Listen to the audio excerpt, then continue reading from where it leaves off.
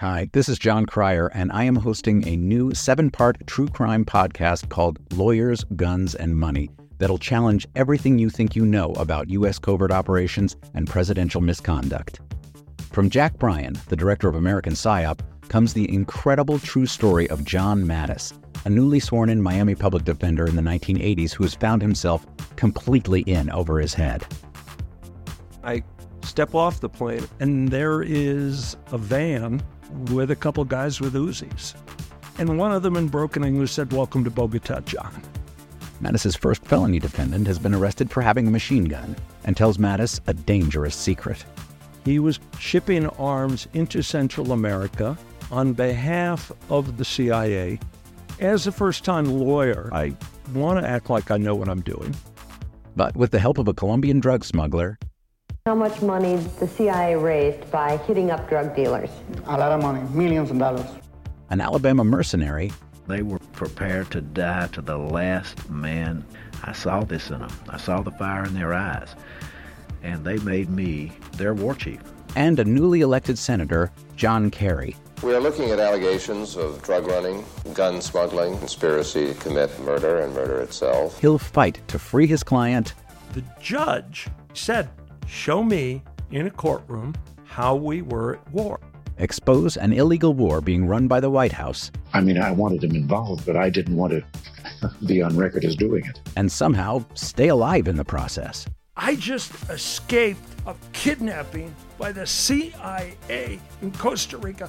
This is Lawyers, Guns, and Money.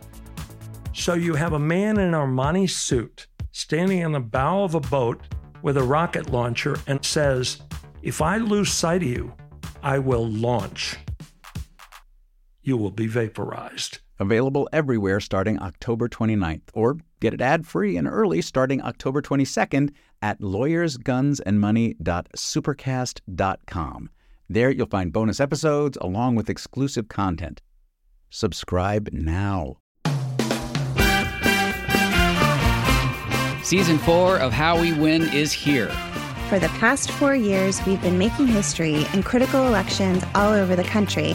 And last year, we made history again by expanding our majority in the Senate, beating election-denying Republicans in crucial state house races, and fighting back a non-existent red wave. But the MAGA Republicans who plotted and pardoned the attempted overthrow of our government now control the House, thanks to gerrymandered maps and repressive anti-voter laws.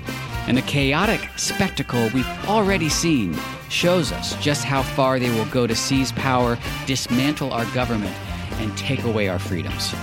So, the official podcast of The Persistence is back with Season 4. There's so much more important work ahead of us to fight for equity, justice, and our very democracy itself. We'll take you behind the lines and inside the rooms where it happens with strategy and inspiration from progressive changemakers all over the country. And we'll dig deep into the weekly news that matters most and what you can do about it with messaging and communications expert, co-founder of Way to Win, and our new co-host, Jennifer Fernandez-Ancona.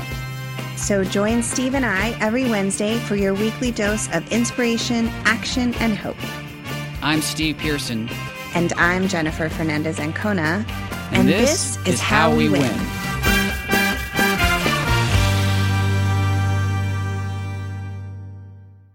Hey Mueller junkies, this is AG, and I'd like to thank Third Love for supporting Mueller, She Wrote. Third Love knows there's a perfect bra for everyone, so right now they're offering our listeners 15% off their first order. So go to thirdlove.com/AG now to find your perfect fitting bra and get 15% off your purchase. I'd also like to thank Scentbird, a luxury perfume subscription service, for supporting Mueller, She Wrote. Go to scentbird.com/AG and use code AG at checkout for 50% off your first month. You'll be glad you did.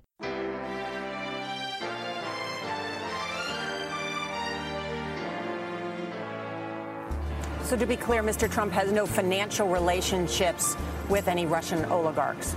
That's what he said. That's what I said. That's obviously what our position is. I'm not aware of any of those activities. I have been called a surrogate at a time or two in that campaign, and I did not have communications with the Russians. What do I have to get involved with Putin for? I have nothing to do with Putin. I've never spoken to him. I don't know anything about him other than he will respect me. Russia, if you're listening, I hope you're able to find the 30,000 emails that are missing.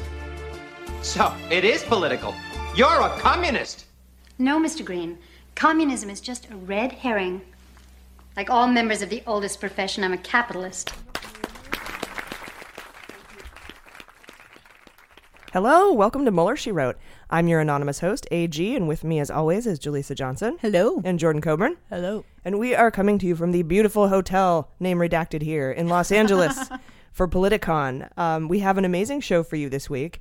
We are recording this from Politicon, so if the sound quality is a little bit different, it's because we've got this little mobile rig set up in our room here, and then we're going to be recording some stuff from the floor. We'll have all kinds of pop-in guests today. Jordan is going to cover Trump's incredible interviews this week. Was it just the Leslie Stahl one that you're covering? Yeah, the 60-minute interview. It's 60 minutes is enough. Oh, it's honestly a masterpiece as far as Trump is concerned. Definitely. Yeah, they should call it the 60-year interview because it just seems forever when he's on there. By masterpiece, I'm sorry, I have to clarify. I mean a perfect amalgamation of all of his faults. Oh, yeah. In one place. That's all I mean. It's his magnum opus. Yeah. Absolutely ridiculous. My magnum opus. I can't even imagine him saying those words. And Jaleesa, let's see. You're going to cover Kushner's taxes now, because remember I think it was maybe last week or the week before. Time goes so oddly. Yes. What is time? But he, that had that whole New York Times 26-page article on Trump and his father giving him $1 billion over his life and never paying taxes and all these tax schemes and stuff. Well, they did one on Kushner this week, so you're going to cover that for us. I'm going to talk about the recent arrest of who I consider to be a hero within the Treasury Department that leaked some suspicious activity reports to the press, and the connection I found to previous reporting that we've done here on the show from Ronan Farrow. First, though, I have some corrections.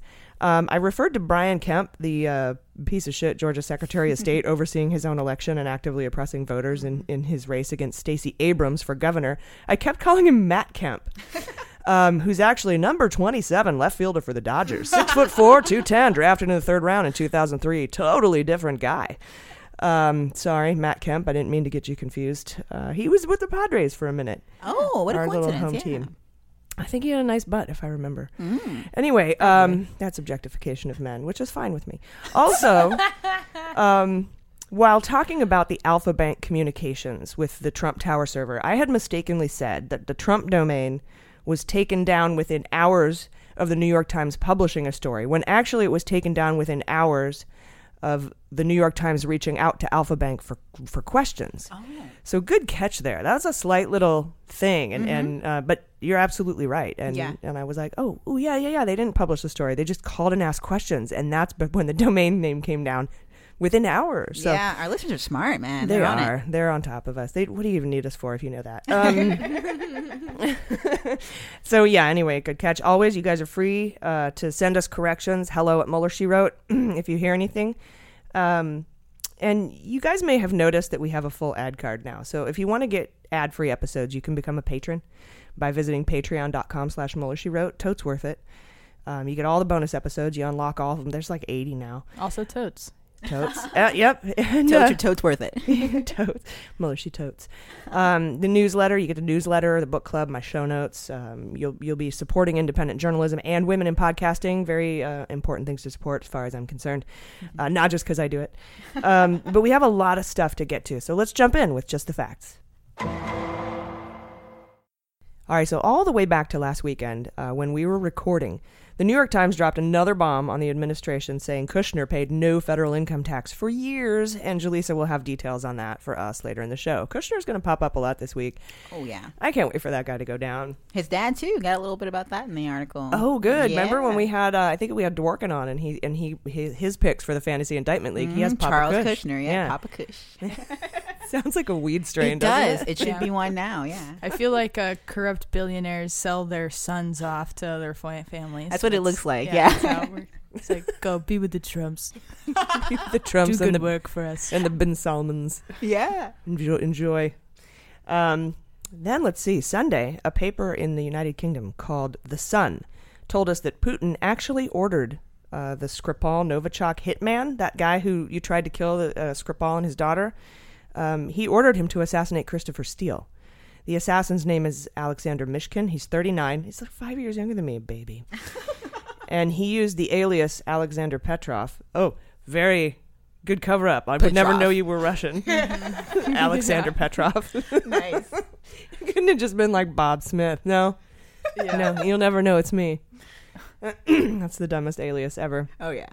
It's a walking through the front door tactic. Definitely. Yeah. Way to not seem Russian. You could have just gone with Alexander Mishkin. I don't understand. Anyway, so he used an alias, Alexander Petrov, for the botched hit on the Skripals, and then last week it was unmasked that Mishkin's accomplice is actually a Russian spy chief, and his name is Anatoly Chapiga, and Mishkin is a doctor that works for Russia's military intelligence agency. So it appears Mishnik plotted to use Novichok on Christopher Steele a year before the Skripal attack, and on the direct orders of Vladimir Putin. That's frightening. That's insane. Yeah, I'm not surprised. I know that Bill Browder is probably like Steele must be a badass to have gone this far without having. He's still with us. He's still alive. Yeah. He went into hiding, but yeah, he's smart. He's very smart. Yeah, I suppose Skripal was a spy too. I don't know. Steele went in hiding, but I think he's out now, isn't he? Definitely out. Yeah. But this is, like you're saying, a recent thing, or is this just a follow-up of when he was on the list? It was a year before Skripal. Okay, so it's been a little while. He's been trying, I guess, and he keeps missing. So that's got to upset him. Just imagine missiles just missed again. I have Pac-Man in my head for some reason. Also, Sunday, Trump appeared in an interview with Leslie Stahl on 60 Minutes. He thinks he did well, and that's hilarious. Jordan has that story coming up a little later. It's again, his masterpiece. Mm-hmm. Then Monday, we saw our friend Scott Stedman's name in the mainstream media. It's about time his name started popping up. We've had him on the pod a few times. He's 22. He just graduated college, and he's just a cool kid. Incredible. But a couple weeks back and a few months ago, we had him on to talk about Simone Mangiante, because we've always been skeptical about who she really is. So Simona Mangiante is supposedly an Italian woman who is the fiance of Papadopoulos, Coffee Boy. And she has ties to Mifsud, and she just her accent always seemed off to me. And, I'm not an expert or anything, but it just didn't seem right. And he came on, Stedman came on the show, and, we talked at length about some of the lies that are inconsistencies in her story about where she's from and what she does and how old she is. And he's got some really close familial sources in his pocket about that story. But then, also we had Seth Abramson on, and we're going to have him on again soon. His book Proof of Collusion is coming out soon, and he wanted to come on and say hi again. He actually came on in March, or he put out a tweet, and we had him on a little bit later, but he put out a tweet that it was really interesting that when Papadopoulos was in Italy, probably meeting with Putin allies, Deripaska's, Oleg Deripaska, the yacht man, his yacht was parked offshore when he was there, when Papadopoulos was there. And I just have this like party boat image in my head of Deripaska with a bunch of young sex coaches, because Nastya Rybka was with him for a long time. She's the sex coach who ended up in a Thai jail for apparently soliciting sex in Thailand, which no one ever does. And like the capital of that. Oh, yeah. It's like getting arrested in Vegas for gambling. Right, or Amsterdam for weed. Yeah. Okay. So... but she took a video on Deripaska's yacht when it was in Norway, showing Deripaska talking to the Prime Minister of Russia after he had just flown from Russia to pick up the Prime Minister. And before that, he was in Newark, New Jersey, where Manafort was meeting with Kalimnik. And Kalimnik is kind of the go-between.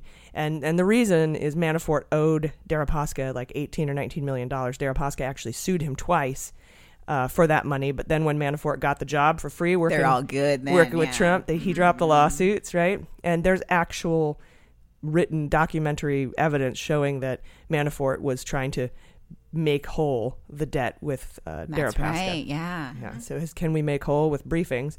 And so all that went down. So that's Deripaska, and he's kind of got this penchant for young sex coaches. Yeah. And I, more power to you, ladies. But that's kind of his gig. And that's his thing, yeah. And so when Seth brought that up, that he was offshore when Papadop was in Italy, and I'm wondering if that's when he met Mangiante. And so I just cooked it up in my head, and this is total speculation, that Mangiante is one of Deripaska's yacht ladies. Oh, shit. And is probably Slovakian and a Russian asset, and she used to work for Mifsud. And so, I put all that together in my head because I'm weird. But hella beans, yeah. Hella beans. So anyway, this week, I should say, ABC picked up the story and reported that Mangiante provided ABC with a picture of her Italian passport, because ABC was asking questions when Scott Stedman started poking around. Mm-hmm. ABC picked it up and said, we need to ask. So she sent a picture of her passport, and that just raised more questions than it answered. Something was weird about it, and eventually she acknowledged that she doctored her age on the passport, which says she's 34, but she's actually 37. How do you even do that? Like in Photoshop, she doctored it, or she actually got she didn't get a fake passport? That'd be funny. The if picture was doctored. Yeah. Okay. I don't really know exactly. All it says is it was doctored. Which is so weird for just a random woman, just an innocent wife, fiance, to just doctor her passport. A student and a lawyer intern. Yeah, which we all do. She lied about too. She never worked for that law firm. Right. The law firm was like, no, she's never been here. And she's like, yes, I was. And I was an intern. They don't keep records for that. And they're like, they said in no capacity. Yeah. They're like, we do keep records, and you've never been here. Mm-hmm. Yeah. At a law firm where they have really important classified information. I shouldn't say classified, but, protected. Yeah. That's what they do. Yeah. 3 years is such a weird way to... It's a weird number to lie about your age, too. Yeah. Only 3 years. And Scott Stedman had her marriage certificate showing a different date of birth than her passport. She said, and then she admitted to it. She copped to it. She said she did it because she wants to appear younger so she can have a career in Hollywood as an actress. Nope, not buying it. Personally. 3 years. And by the way, 34, you're already dead in Hollywood. So thank you. It's not going to make a difference. It's just so, unless you're Matt Kemp from the Dodgers. He had a great career. Yeah.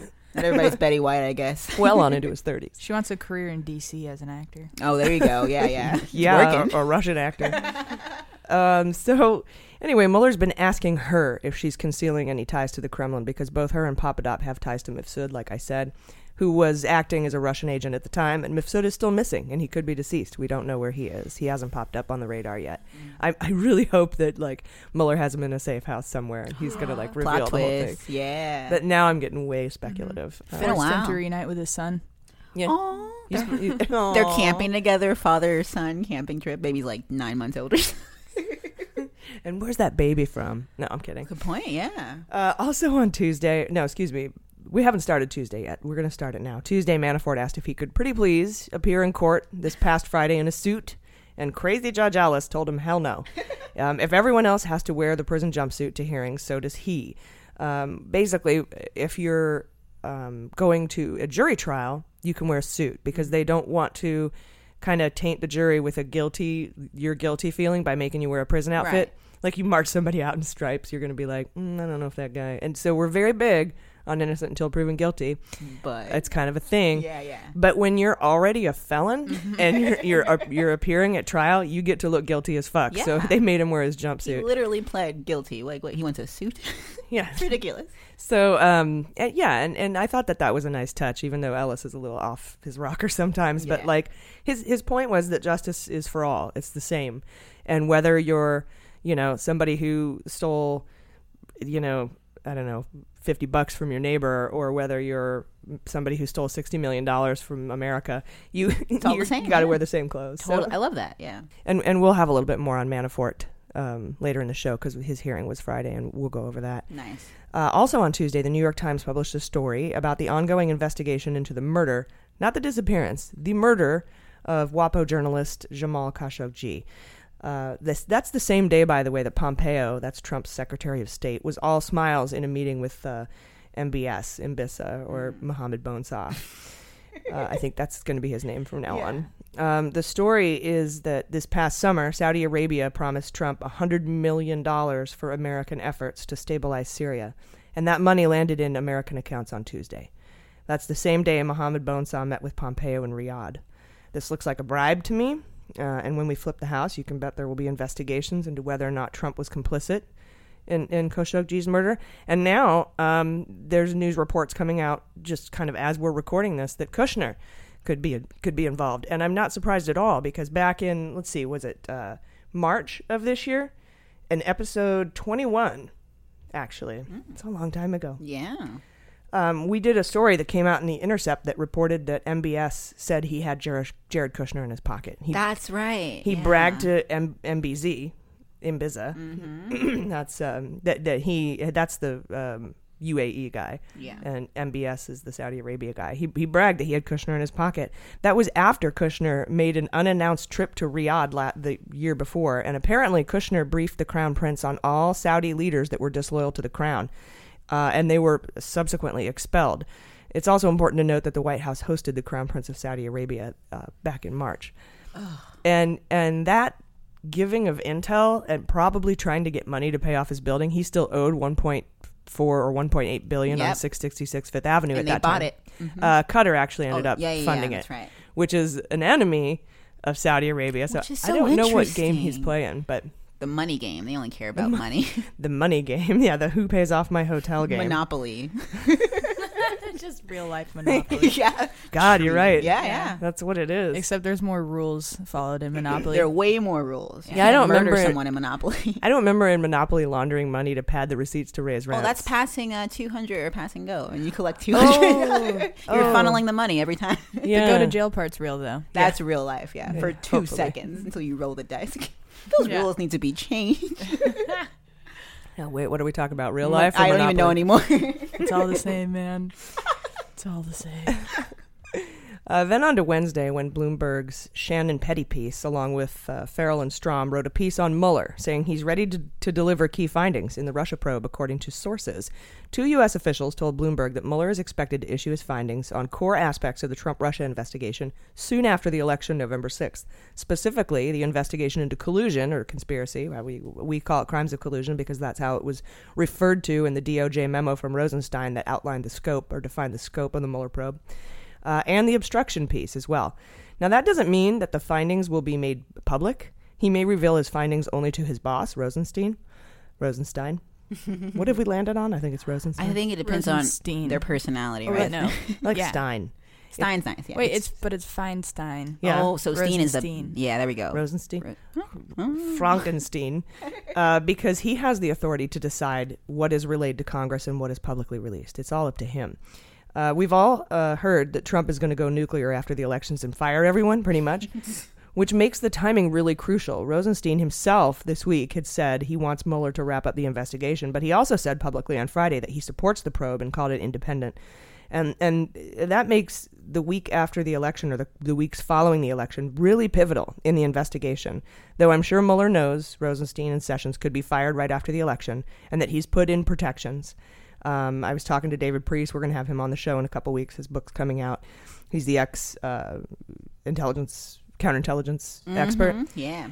And he was talking about some of the protections Mueller might have. In fact, he actually, we were talking that he thinks that Mueller might actually have some indictments ready to go, sealed and ready to go. Those blank ones, maybe. Those were specifically calling in witnesses to the Manafort trial. Okay, so these will be different, yeah. Yeah, these are different, but they're just under seal. And they're the ones for witnesses are usually like a page or two. And, and maybe these ones are not. Yeah. These are a little more complex. A little thicker, yeah. So the sentencing for Flynn and Manafort are set for December. Actually, Manafort's has now moved, and we'll talk about that in a minute. But Cohen's is as well. And Mueller just recently has been talking to Cohen, not to mention he's waiting for those written responses, to his questions from Trump. There's nothing stopping Trump from slow rolling those answers to those questions to buy time to fire everyone at the top of the DOJ so we can replace him with Brian Bunchkowski and Matthew fucking Whitaker. So we call him Matthew fucking Whitaker. I love that. So these major aspects could be wrapped up by Thanksgiving, which cracks me up because remember last year when Trump's lawyers were demanding the probe be finished by Thanksgiving? Yeah. Yeah. Maybe they meant Thanksgiving 2018. Maybe 2020. You see. Yeah, because we were all sitting there like, really? You want this to be wrapped up in 4 months, 5 months? Ridiculous, yeah. When Benghazi took, 3-4 years? Something stupid? Watergate was 2 years, 3 years? Yeah.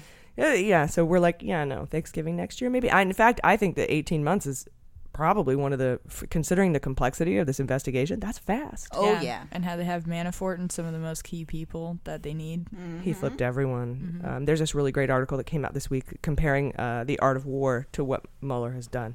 Oh, wow. In this investigation. You should check it out. It's really good. It's incredible. We'll put it out in our newsletter. But yeah, they're basically, talking about how his style is to, the way he basically did the Gotti case, he worked with Jimmy the Bull Gravano, a guy who murdered 19 guys, which is nothing compared to what Gotti had done. Mm-mm. So he was willing and able to give a murderer, a guy who killed 19 people, a break so that he could roll the big fish. And that seems to be kind of what he's doing here, giving immunity to people like Nader, a child pornographer and complete a-hole, but like this is how he sees justice. This is how he views justice. He views it in a very large picture. And I think that, sometimes you watch a show from beginning to end, season 1 to season 10, and you're like, did they have the ending in mind when they started the show and kind of worked their way to it? And I think that Mueller did. I think he knew exactly what he needed to do and what his timeline was going to be. And I think he set the whole thing up and then he just followed. I think maybe Manafort took longer to roll than he thought he would. Yeah. Like, really, you dumb piece of shit? You still aren't going to cooperate? But he had everything he needed. All right, I'll put another trial in here. We'll charge you with 10 more things. And, and finally he Mueller's flipped. been here before. We were talking about this in the hotel room earlier about how Mueller's basically done this with mobs, mob families. Gotti. Yeah. So he knows his game plan, how to win, you know? Yeah. And he does it and he also destroys the house from within by picking off loyalists. Yep. And flipping them. Cohen. It's already happened. Manafort, Gates, and that drives Trump to make crazy bigger mistakes. Decisions. Yeah. So these people have much less loyalty than mobsters do too. Totally. Right. Like what are you going to do? They're willing to flip. Yeah. They're freaking rats. They're snowflakes, man. They're rats. Yeah. That's not a Jew thing. Please don't think that's a Jew thing. Definitely okay. not. No emails. Okay. Oh my God! I know. Why would anyone think that? I don't know, dude. I've people are mean. People are bad. Yeah, I guess. But you guys need to chill out about us. We're nice people. Yeah. I appreciate the emails, but not always. Definitely. We seriously think about the intent behind. Anyway, I don't want to get into it. I love you. And please know we're good people. Then Wednesday, a Treasury official was charged in the leak of bank data about Manafort, Gates, and Butina, and I'll go over that later in the show. Wednesday night, McGahn left the White House. Surprisingly, this got very little media coverage, I guess because people leaving the White House is pretty normal. But McGahn is the White House counsel that Trump treated as his personal attorney when he's actually the attorney for the people. And as we know, McGahn has been a key witness against Trump in the obstruction investigation. He spent over 30 hours talking to Mueller. McGahn was there during the Sally Yates Flynn warning situation and during the Comey firing. And his lawyers, by the way, McGahn has a lawyer, and that guy is the same lawyer as Bannon and Priebus, which means they're all singing from the same sheet of music, which can't be good for Trump. And their attorney's name is Burke, and he was also the guy, just a sidebar, he was the guy that he's dubbed thousands of documents in the Kavanaugh confirmation as committee confidential. He was the private lawyer that did that, so that's weird. But McGahn has stopped Trump from firing Mueller, and he stopped Trump from trying to get Sessions to unrecuse himself, whatever the fuck that is. And he was responsible for shepherding the nominations of both of Trump's SCOTUS picks, Gorsuch and Kavanaugh. Oh. And now that Kavanaugh is confirmed, I imagine his job was done, and so he's out. Right. But he left without much fanfare. Maddow didn't do her wall. Oh, that's right. She always busts out the wall, yeah. Also Wednesday, we learned that Cohen had met with prosecutors investigating the Trump org and the Trump Foundation. So we knew he'd been talking with Mueller about Russia. He met with him a bunch of times. And now we're learning he's talking with the Southern District of New York prosecutors and the New York State Attorney General about their respective investigations into Trump's family businesses, including the Trump Organization and the Trump Foundation, which is his for-profit and his non-profit, but they're both for-profits. Trump responded by belittling Cohen's role, saying, quote, "He was in trouble for what he did for me. He was in trouble for what he did for other people. He represented me very little. There's trouble on both sides, is what he's trying to say. It's a very low level. And what he was is also a public relations person. Okay. He's PR guy. Pay off porn stars guy. Ooh, nice. That's public relations, buddy? Okay. Yeah. Yeah. I mean, what his relations are is all relative, I suppose. You know what? Pay off porn stars is POPs. You can say a little acronym there. Yeah. He's a popper. It's not going to stick. It's not going to happen. I can see where you're going, though. Thank you. All right, let's see. Also Wednesday, it appears that Glenn Simpson from Fusion GPS, remember this guy? And his lawyers were back on the Hill, having been asked to appear in front of the House Judiciary on Tuesday. Simpson and his lawyer refused to answer questions. They're like, hell no, saying the hearing was a farce and the House Republicans on the committee were simply trying to badger Simpson to obtain false evidence so they could bolster their false claims that the dossier, which Simpson worked to assemble with Christopher Steele, is not credible. They've been after this the whole time. This is their one thing. They have like one thing left and this is it. And it's still, nothing has been unsubstantiated in the dossier. But the Republicans are saying nothing's been substantiated, and we're saying nothing's been disproven. Yeah, we're on such opposite ends. I think we're on the right side, though. Personally, yeah. Well, we are. But it's funny. A Fox News reporter stopped his lawyers and Simpson in the hall and asked if anything in the fake dossier had ever been substantiated, like what we're talking about. Like that's their talking point. This Fox News reporter, this is her big thing. So she's like, has anything ever even been substantiated in the Steele dossier? And Simpson's lawyer started naming people mentioned in the dossier that have been convicted for actions outlined in the dossier. So he's like, yeah, people are being convicted. People have pled guilty. People have gone to jail. Pretty that were mentioned in the yeah. So yes, many things have been substantiated. So she interrupted him, saying that they should stop focusing on the little things here and there. And then she had the gall to ask if anything had been unsubstantiated, like the spelling of Alpha Bank, to which Simpson's lawyer said, the president conspired with a foreign adversary to cheat in the 2016 election. You just told me that felony convictions are insignificant details, and asked about the spelling of Alpha Bank. Yeah. Look at the big picture, lady. He was mad. He's like, they conspired with Russia to cheat. Shut up. Seriously. We're not answering your questions. We sat for 20 hours and then 17 hours. It's like there were like 3 or 4 different Simpson interviews, and we had all the transcripts. We've talked about them. We've gone over them with a fine-tooth comb in past episodes. And he's like, shut up. And what about Kofif? People make mistakes. Yeah. True. We're all human. Kofifi. I say Kofefi, but yeah, man, I like all the renditions. Kofif. Fefe. Kofefe. Kofif. Yeah, I think you're right. There's an extra V in there at the end, isn't there? Right.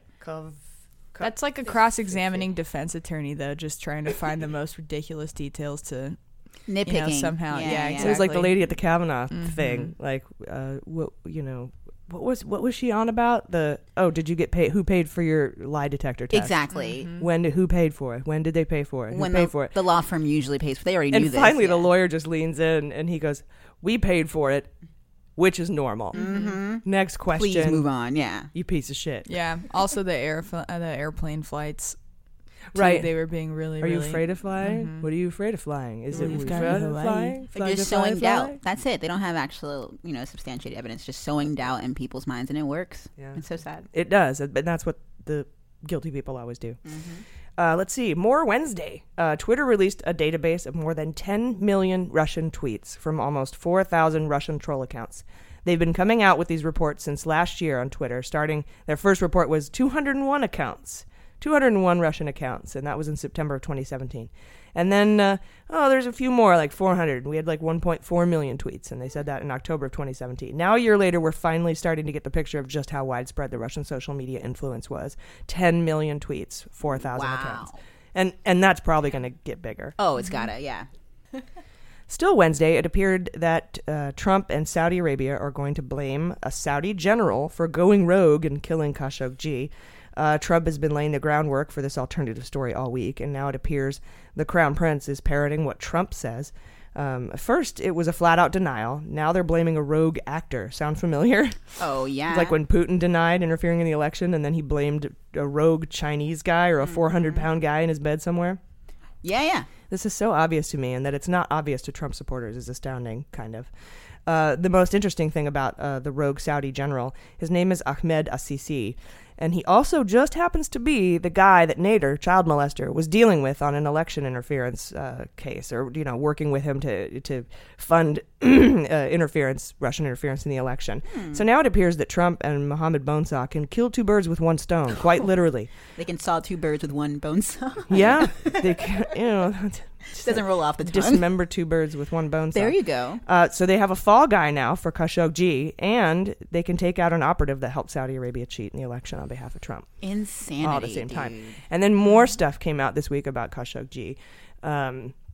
And we talked about the Kushner stuff, but it's just getting more and more sinister. What actually happened, at least according to Turkish intelligence.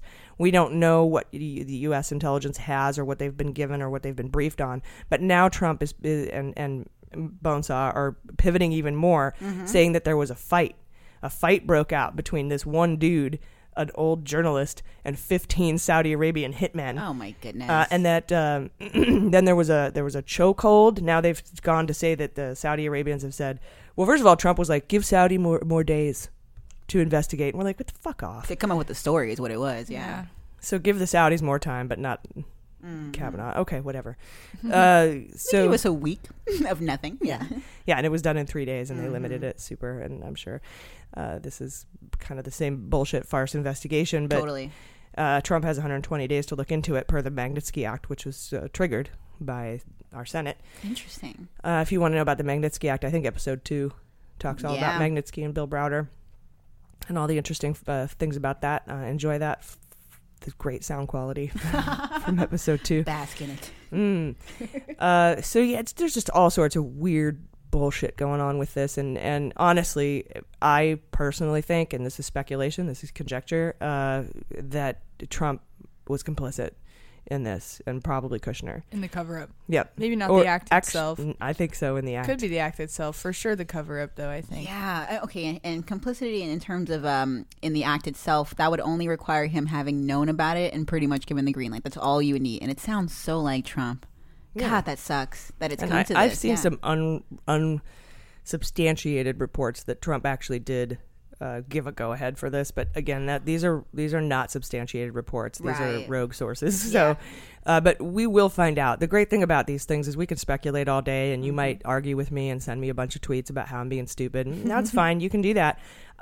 But we're going to find out the truth. And I think wasting our time arguing about what we think might be real, it's fun for me to speculate, but let it unfold and we can find out the truth. You don't need to get yourself all worked up and if arguing something that we will find out the answer to. Exactly. And if not the mainstream media that'll be on it immediately, I love these independent journalists they're really on top of these kind of things, like Stedman and just these things that most people won't touch, regardless of what this investigation ends up being. If it's another Kavanaugh shenanigan, I think people will rise up and they'll try to find out what the truth is. Like, I hope they don't let this go, and it doesn't seem like they will. Yeah, and independent journalists make mistakes. We don't have the benefit of a massive newsroom with the news flashes coming through, resources, and sources to corroborate witnesses and sources and things like that. So if you want your independent journalism, just make sure that they differentiate between facts and conjecture, but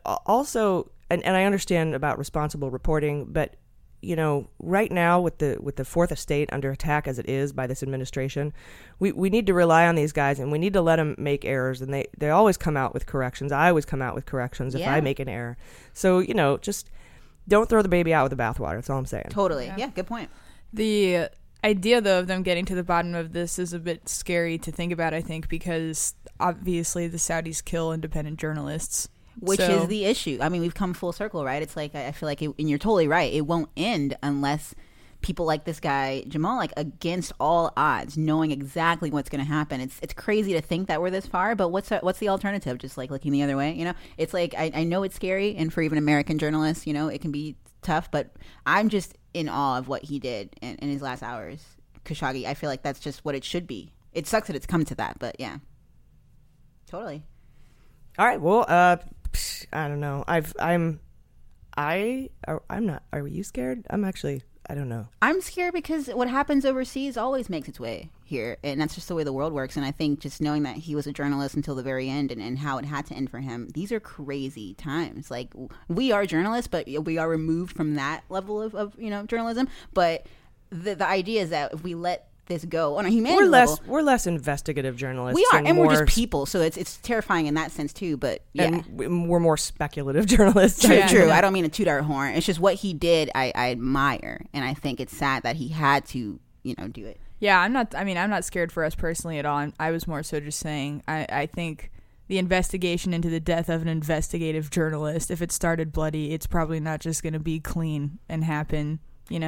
Quickly, swiftly, justly. Like, now it's done. It's scary for them to get down to the bottom of it. The people that are actually going to get down to the bottom of it, that's scary for them. Like, it'll get bloodier, likely. Yeah. Support, and that's why it's so tragic that Trump isn't standing up for him.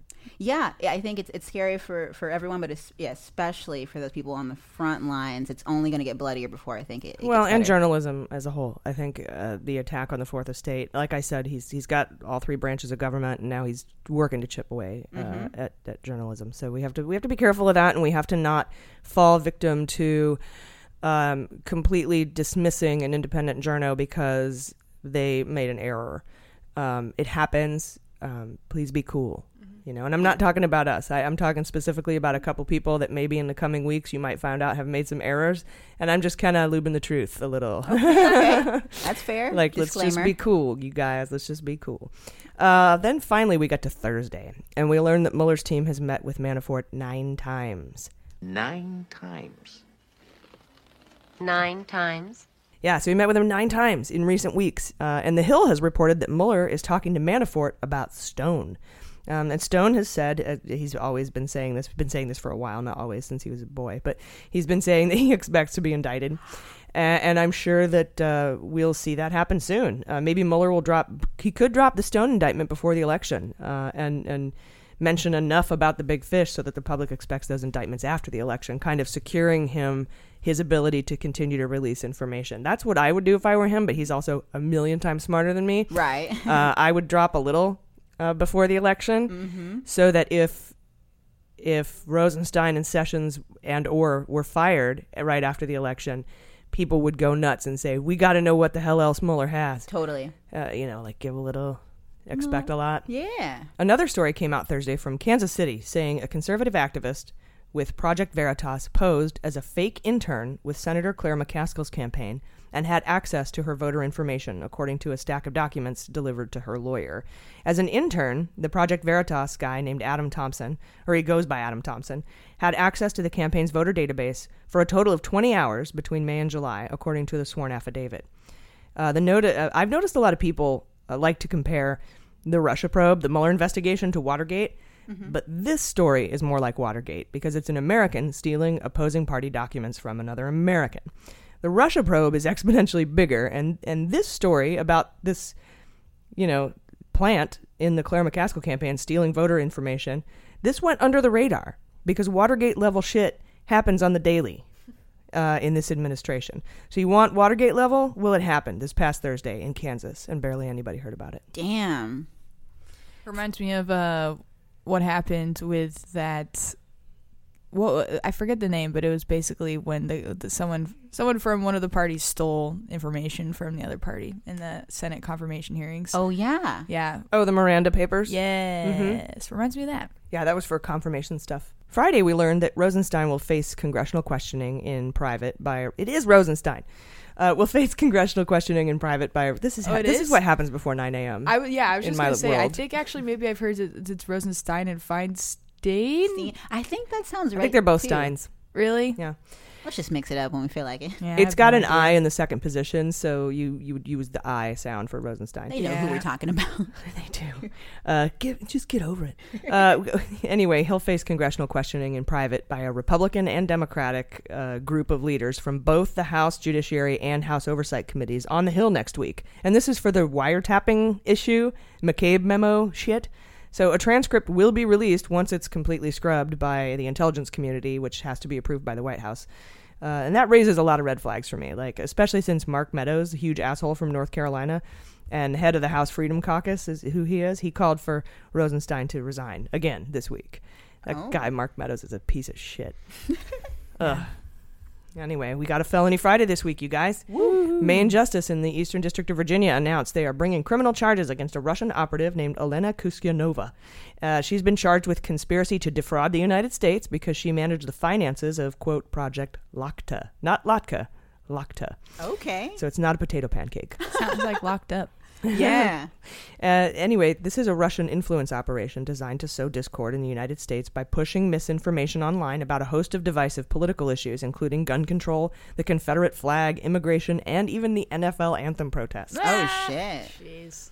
So she, now this has not got anything to do with the Mueller investigation. I've looked and I've looked and I've looked, and it doesn't seem like it was referred by the Mueller investigation. But I take, and this is person interfering in these midterm elections, not 2016. Right. So I take great comfort in knowing that the Department of Justice is looking into this. Seriously, yeah. And is catching people who are interfering in this election. That brings me joy. Yeah. So what's the deal on the fantasy indictment points? We'll get there. We're going to cover that in the fantasy indictment link today. Also Friday, Manafort had his day in court and apparently came in a wheelchair. His lawyer said his incarceration is affecting his health, and apparently his foot was swollen from a poor diet. I guess we speculating it was gout or something. Yeah, something when his luxuries are gone and just his foot just starts swelling from all the lies. Like from the lies. It's lies, gout. It's gotta go somewhere, man. He usually can purge himself if he fills himself up. Oh, that's what I remember now what we were saying before. Something about like ferret's blood. He doesn't have access to the ferret's blood he's been drinking to purge himself of all of his sins. God, that's perfect. He flagellates with ferret's blood. I love it. Anyway, yes, we're making fun of an infirmary, whatever. And crazy ass honey badger Ellis said, "Well, I didn't put him in there," which is so he rolls him in. He's like, he's very sick. He's had bad nutrition and his foot is swollen. He can't walk. And Ellis is like, I didn't put him in jail, which is great because he didn't. Remember, it was Judge Amy. That's right. Miss Jackson, if you're nasty. She's the one who, I think it was her, revoked his bail and tossed him in the clink for foldering with Sager. Anyway, not Nader. That is cold. Not Sater. I'm glad. That's right. But they're Sager. different. Yeah. But they all folder. Yeah. I'm glad Ellis is at least consistent in his dickery. Yeah, exactly. And be an asshole, right? So he said, I didn't put him in jail, fucking crazy ass bitch. And then we got to get Randall back on here to narrate. We had Randall from Randall's Animals, crazy ass honey badger did our narration for the Manafort trial. If you watch the Manafort megasode or watch. You can watch it on YouTube. Yeah, it's a still picture for 2 hours. But you listen to that, I think that's where we have Randall on, and he goes over the entire Manafort Virginia trial. It's pretty great. We're going to have him back on when he has his day in court. So here's a couple things happened in this hearing. First of all, his sentencing was set for February 8th, my mom's birthday. Happy birthday, Mom. Interesting, considering it comes after Dems would get the gavels back. If we retake the House November 6th, please vote. Don't count on it. You have to make it happen.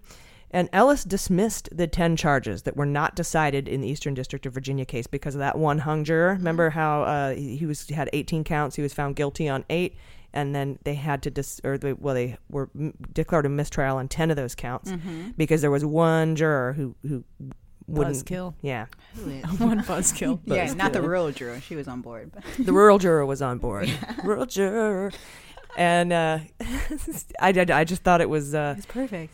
It was interesting that, like, this technique, because Mueller wants to have those 10 counts in his back pocket so he can see how well or to what level Manafort cooperates. And he's like, if you do good, if you're a good boy, I can dismiss these 10 charges. If you're a bad boy and we don't get these convictions, then I can retry these 10 charges and probably win, because only one person was hung up on it, and it was in the Eastern District of Virginia, and that guy was probably a Trump supporter. True. So to that guy, though, at least that's the reason why they can even keep that jury system, because the guys like him that will make so as annoying as it is, it's American democracy, what it should be. Whatever. Unless because he voted, he said he was guilty on the other counts at least, so he's not just the one guy being like, nope. Exactly. That's true. We did get 8 counts. So Judge Ellis wanted, crazy ass honey badger judge wanted Mueller to make up his mind, because you usually have 30 days after a trial to decide whether you're going to retry any hung counts. And so Mueller asked for an extension because he's working out this plea agreement, and he got his extension, but now crazy ass honey badger is like, no, I need it now. And so he had to come into court on Friday and make a decision. And so what they decided, from what I can tell, because I've read several different reports on this, I've even read that Manafort pled guilty to the 10 counts and they could be dismissed later, but that's not what happened. Those 10 counts were dismissed, and I believe they were asked if they could be dismissed with prejudice, which means we can bring them up again if we want. And I don't have a clear answer, and maybe you do. If you do, tweet it at us at Mueller, She Wrote. I don't have a clear answer as to whether or not Judge Ellis granted the with prejudice part. It was kind of unclear, and I was hoping that last night on Maddow she'd have the script and she would do a table reading, but she didn't get the transcript, and it was actually, she was not even there. Yeah, Joy was there, and she's supposed to be here, so she must have flew straight out of New York. I'm hoping that it's because Maddow's going to be here, but she's probably canoeing. Dude. Because she canoed to Politicon, just like a little puddle, just roll right up. She just rolls up in the bay. Like around. There's no bay here, but if there was. Like through the Panama Canal? Exactly, yeah. The Bering Strait. That'd be amazing. Pass? Is that she going to go to Cape She can't be straight, man. Cape of Good Hope? That's a lame One gay foot joke. up on the tip of the canoe. Oh, gosh, that's funny. That's just a great image. Does she have a triangle hat, a 3-corner hat? Yeah, gotta. It's the only way. So the wind is blowing. Her hair would be blowing if she had any. Just imagine. But her neck is so aerodynamic that nothing. Oh, you're right. She just cuts right through like the wind. Like a blade, yeah. It's like a rudder. All right, whatever. Anyway, that's February 8th is when Manafort gets sentenced. That's a long time from now, so that gives him a lot of time to deal with stuff. The 10 counts were dismissed. Then later on in the hearing, Manafort pled guilty to 2 counts in his D.C. trial because they had a deal in the cooperation agreement. I don't know if anybody noticed this, but they had a cap of 10 years of prescribed sentencing from anything that came out of the D.C. trial if he fully cooperated. So they picked 2 counts that come up to 10 years. And that he pled guilty. He pleaded guilty to them. Pleaded. I know it's pleaded. It's just so hard. English. So he pleaded guilty to those, and I guess that's it. There is a status report due from both teams on November 16th, so we'll see what happens then. But it's going to be interesting. A lot of shit's going to go down in November, you guys. So yeah, my birthday. Yeah, when is it again? The 19th. All of November. Yeah. All of November. My sister's the 18th. That's right. We talked about Scorpios. Oh, nice. This dynamic makes more sense now. Oh, yeah. It's very familiar for AG. It's I don't know if I'd say I'd like it, but they're definitely giving him the full prison treatment, lack of health care included. It would seem. Yeah. His foot's just Lack of swelling nutrition. up like, Jesus Christ, that is fucking horrible. But that shit happens all the time. Yeah. Well, if you're an extravagant bourbon drinking, veal consuming, pate, a foie gras guy, and then you stop that diet, you get worse before you get better. Yeah, that's true. Oh, yeah. He has a duck deficit happening. Duck deficit? Next on the History Channel, duck deficit with Manafort. I love Crazy it. Swamp Man and hillbilly hand fishing. God, we need a show on that channel. Oh, yeah. If they can have Honey Boo Boo, why can't they have us? I don't know. Right? And we're history, I think. Honey This is good. Boo Boo. I don't know. We're not crazy enough. We need That's what it we need is. to have an angle that We makes need- us like insufferable to 50% of the country. We need giant beards. And We can camo. make that happen, yeah.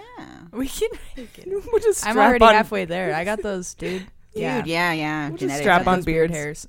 Yeah. Oh, yeah. I get one. I get one right under my chin. The Just rogue one? hair Yeah. that grows like an Dude. inch in a day. I got my T levels, dude. They're too high. I I named mine Arthur. Arthur. It's I a very wish I only had distinguished name one. for a chin hair. I like that. And I'm light hair, light eyed, so you can't see it until one day the Same. sun catches it, and it's like, Yes. and you're It's like, how long have you been growing? and it's really, without telling me. and it's hefty, so you can't just pull it out. You have to get a tweezer. Yeah, Oh, yeah. What do you guys have one? Tweet at me. Yeah. I grew up watching my mom look at herself in the mirror, pulling her chin back, plucking hairs, and then like, God, That's your future right there. that'll never be me. One day all of this can be yours. Yeah. Oh my God. Beautiful woman. Oh, yes, beautiful beard. Well, sometimes we get hot mama. Yeah. We get bio bonuses, but then we have setbacks. The universe demands balance. Yeah. It really does. I mean, I'm perfect in every way except for Arthur. So what are you gonna do? True. Yeah, I got like Arthur, Jim, Buck, and Joe. Is there any Deborahs? No Deborahs. Okay. No, I'm hoping for one. You know what? It's getting crowded. When you get one, can we have a gender reveal party? Yeah. Congratulations, you're a boy now. Oh God. You get a new rogue hair. You have a rogue hair shower. Oh gosh, you guys. We'll be right back. Hey Muller Junkies, AG here. I wanted to talk to you a little bit about the perfumes and colognes and scents that you wear, because I'm the kind of person who I don't have like a signature or like one scent that I always wear. I like to mix it up because I have different moods. And I like to, I just like to have choices. And the problem that I find with buying conventional perfumes is that I have to go into the store and I have to buy a huge bottle for $1 zillion, and it's the one that I have, and I can't afford any for a while. So I have this one scent, and that's it. The solution is here. It's called Scentbird, and I love this. And here's what Scentbird does. They have 450 designer brands, everything you could ever want, and you get to choose one every month. You get to try exactly the brands you want. I just got Crystal, which I love, by Versace, and it's like the real deal. So you get to have different scents that you can take with you, and I love them. And you get a 30-day supply. That's 120 sprays. You always smell amazing, and free shipping all the time. So go to scentbird.com/AG. Use my code AG at checkout for 50% off your first month. That's Scentbird, SCENT bird.com/AG. So sign on and smell awesome. All right, welcome back. Hot notes. All right, today Jordan is going to tell us about Trump's swan song interview with Leslie Stahl on 60 Minutes. But first, Jaleesa, you have a big story about how Kushner doesn't pay taxes. Shocker. Oh, yeah. Very shocking. So last week, the New York Times published an article called Jared Kushner Paid No Federal Income Tax for Years. And no. Why? Yes. Oh my gosh. So this information was provided by confidential documents indicating that Kushner paid little to no income tax from 2009 to 2016. And this was likely achieved through his family's real estate empire. So over the past decade, Kushner and co. have spent literally billions of dollars buying real estate. And despite the failings of their individual businesses, Kushner's personal net worth has quadrupled to nearly $324 million. So he basically made a shit ton more money while paying no income tax for 10 years. And according to the documents, Kushner's low tax bills are the result of a common tax minimizing maneuver that generates millions of dollars in losses for him. However, these losses were only really losses on paper. Clearly, he actually made a lot of money. And this particular tax benefit is called depreciation. So that's a loophole that lets real estate investors deduct a portion of the cost of their buildings from their taxable income every year. For example, in 2015, Kushner pocketed $1.7 million in salary and investment gains, but that's not even including his $8.3 million in losses that year. So in theory, depreciation is supposed to shield real estate developers from having their investments whittled away by wear and tear on their properties. However, in practice, it's just a big money giveaway for developers like the Trump family. Yeah, and the law wrongly assumes that these buildings will lose value every year when in fact these fancy buildings, many of them often gain value. Yeah, so when Democrats say we need to close corporate tax loopholes, it's shit like this. Mm-hmm. Exactly. Super rich people taking huge losses, carrying them forward, depreciation, and not paying taxes. Totally. And then you, the person who doesn't get to do these crazy, stupid business deals and lose a shitload of money, you have to pay the taxes for the country. Exactly. So that's what we mean by closing corporate loopholes. It's Definitely. shit like this. Yeah, you nailed that. So these fancier properties, this benefit allows them to have enormous flexibilities for real estate investors to basically determine their own tax bill, which must be nice. But as Kanye would say, no one man should have all that power. I just try to slip in Kanye whenever I can when AG's not looking. Let it die, Jaleesa. So for the record, let him go, man. It's so hard. I struggle with the old Kanye. Keep the old Kanye in your heart, and then let the rest. Let the rest of shit go. Yeah. Good point. It's like, I mean, he had a psychotic break, basically. Mm-hmm. Sometimes I don't know. I love that you still love him, though. Well, I just you're a kind person. That quote's from like 10 years ago, so he was in a very different place. Oh, way different. Yeah. I mean, I wouldn't know, but. Well, it seems like it. Yeah. I saw him on TV, that's all. So basically, nothing in these documents suggests that Kushner broke the law, just that we have shitty laws that shitty people are taking advantage of. So in fact, just last year, the White House pushed for a huge revision of the country's tax laws that expanded the benefits of these loopholes, pretty much like depreciation. And Victor Fleischer, who's a tax law professor at UC Irvine, said, quote, the Trump administration was in a position to clean up the tax code, and they even promised to get rid of the complexity that certain taxpayers use to their advantage, but instead, of course, they doubled down on those provisions, especially the ones that benefited them the most. So the documents reviewed by the Times were created essentially by Kushner himself as part of a financial review by an institution that was considering lending him money. So that's how this came out. Yeah. Always caught with the money lending. So there's over 40 pages in this document, or these documents, all describing his business dealings, earnings, expenses, and borrowing from 2009 to 2016. And they also contained info that was taken from Kushner's federal tax filings and some other data provided by his advisors. And they also have a whole lot of info on him that I doubt he was planning to release to the public. And most of these documents were created just last year, so they're fresh. And the main point of this article, it seems, besides exposing the truth, was to expose the disturbing trend that Kushner shares with Trump regarding the avoidance of federal taxes. And according to these documents, even Jared's dad, Charles Kushner, is mixed in with this because of his role. Oh, yeah, Papa Kush. So like most real estate firms, Kushner Companies passes all their tax obligations to their owners, who then incorporate them into their personal tax returns. And in this case, that would be Jared and his father.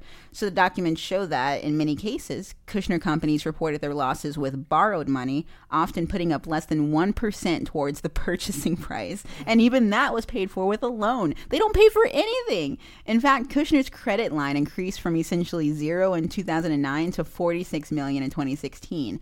With no taxes in between. This is crazy. This is when they say he's a genius in ways you wouldn't imagine. They mean he's not criminal, but like he's just a shady person. Like they're just preaching this America first and all these values about the people, and then meanwhile they're like, fuck your taxes dollars, fuck your your streets and your highways that we use. We're just gonna build shit on it. Social Security, Medicare. Yeah, they're shitty. So they build the tax code like that though. Like he said, it's not. I mean, he's just like he said, he's just using what's there. And totally, what was built for people like him to profit. Yeah, not illegal, just shitty. So in conclusion, Kushner and his friends are getting tax reducing losses for spending someone else's money, which is, like we said, totally legal because last year's tax legislation eliminated that benefit for all industries but one: real estate.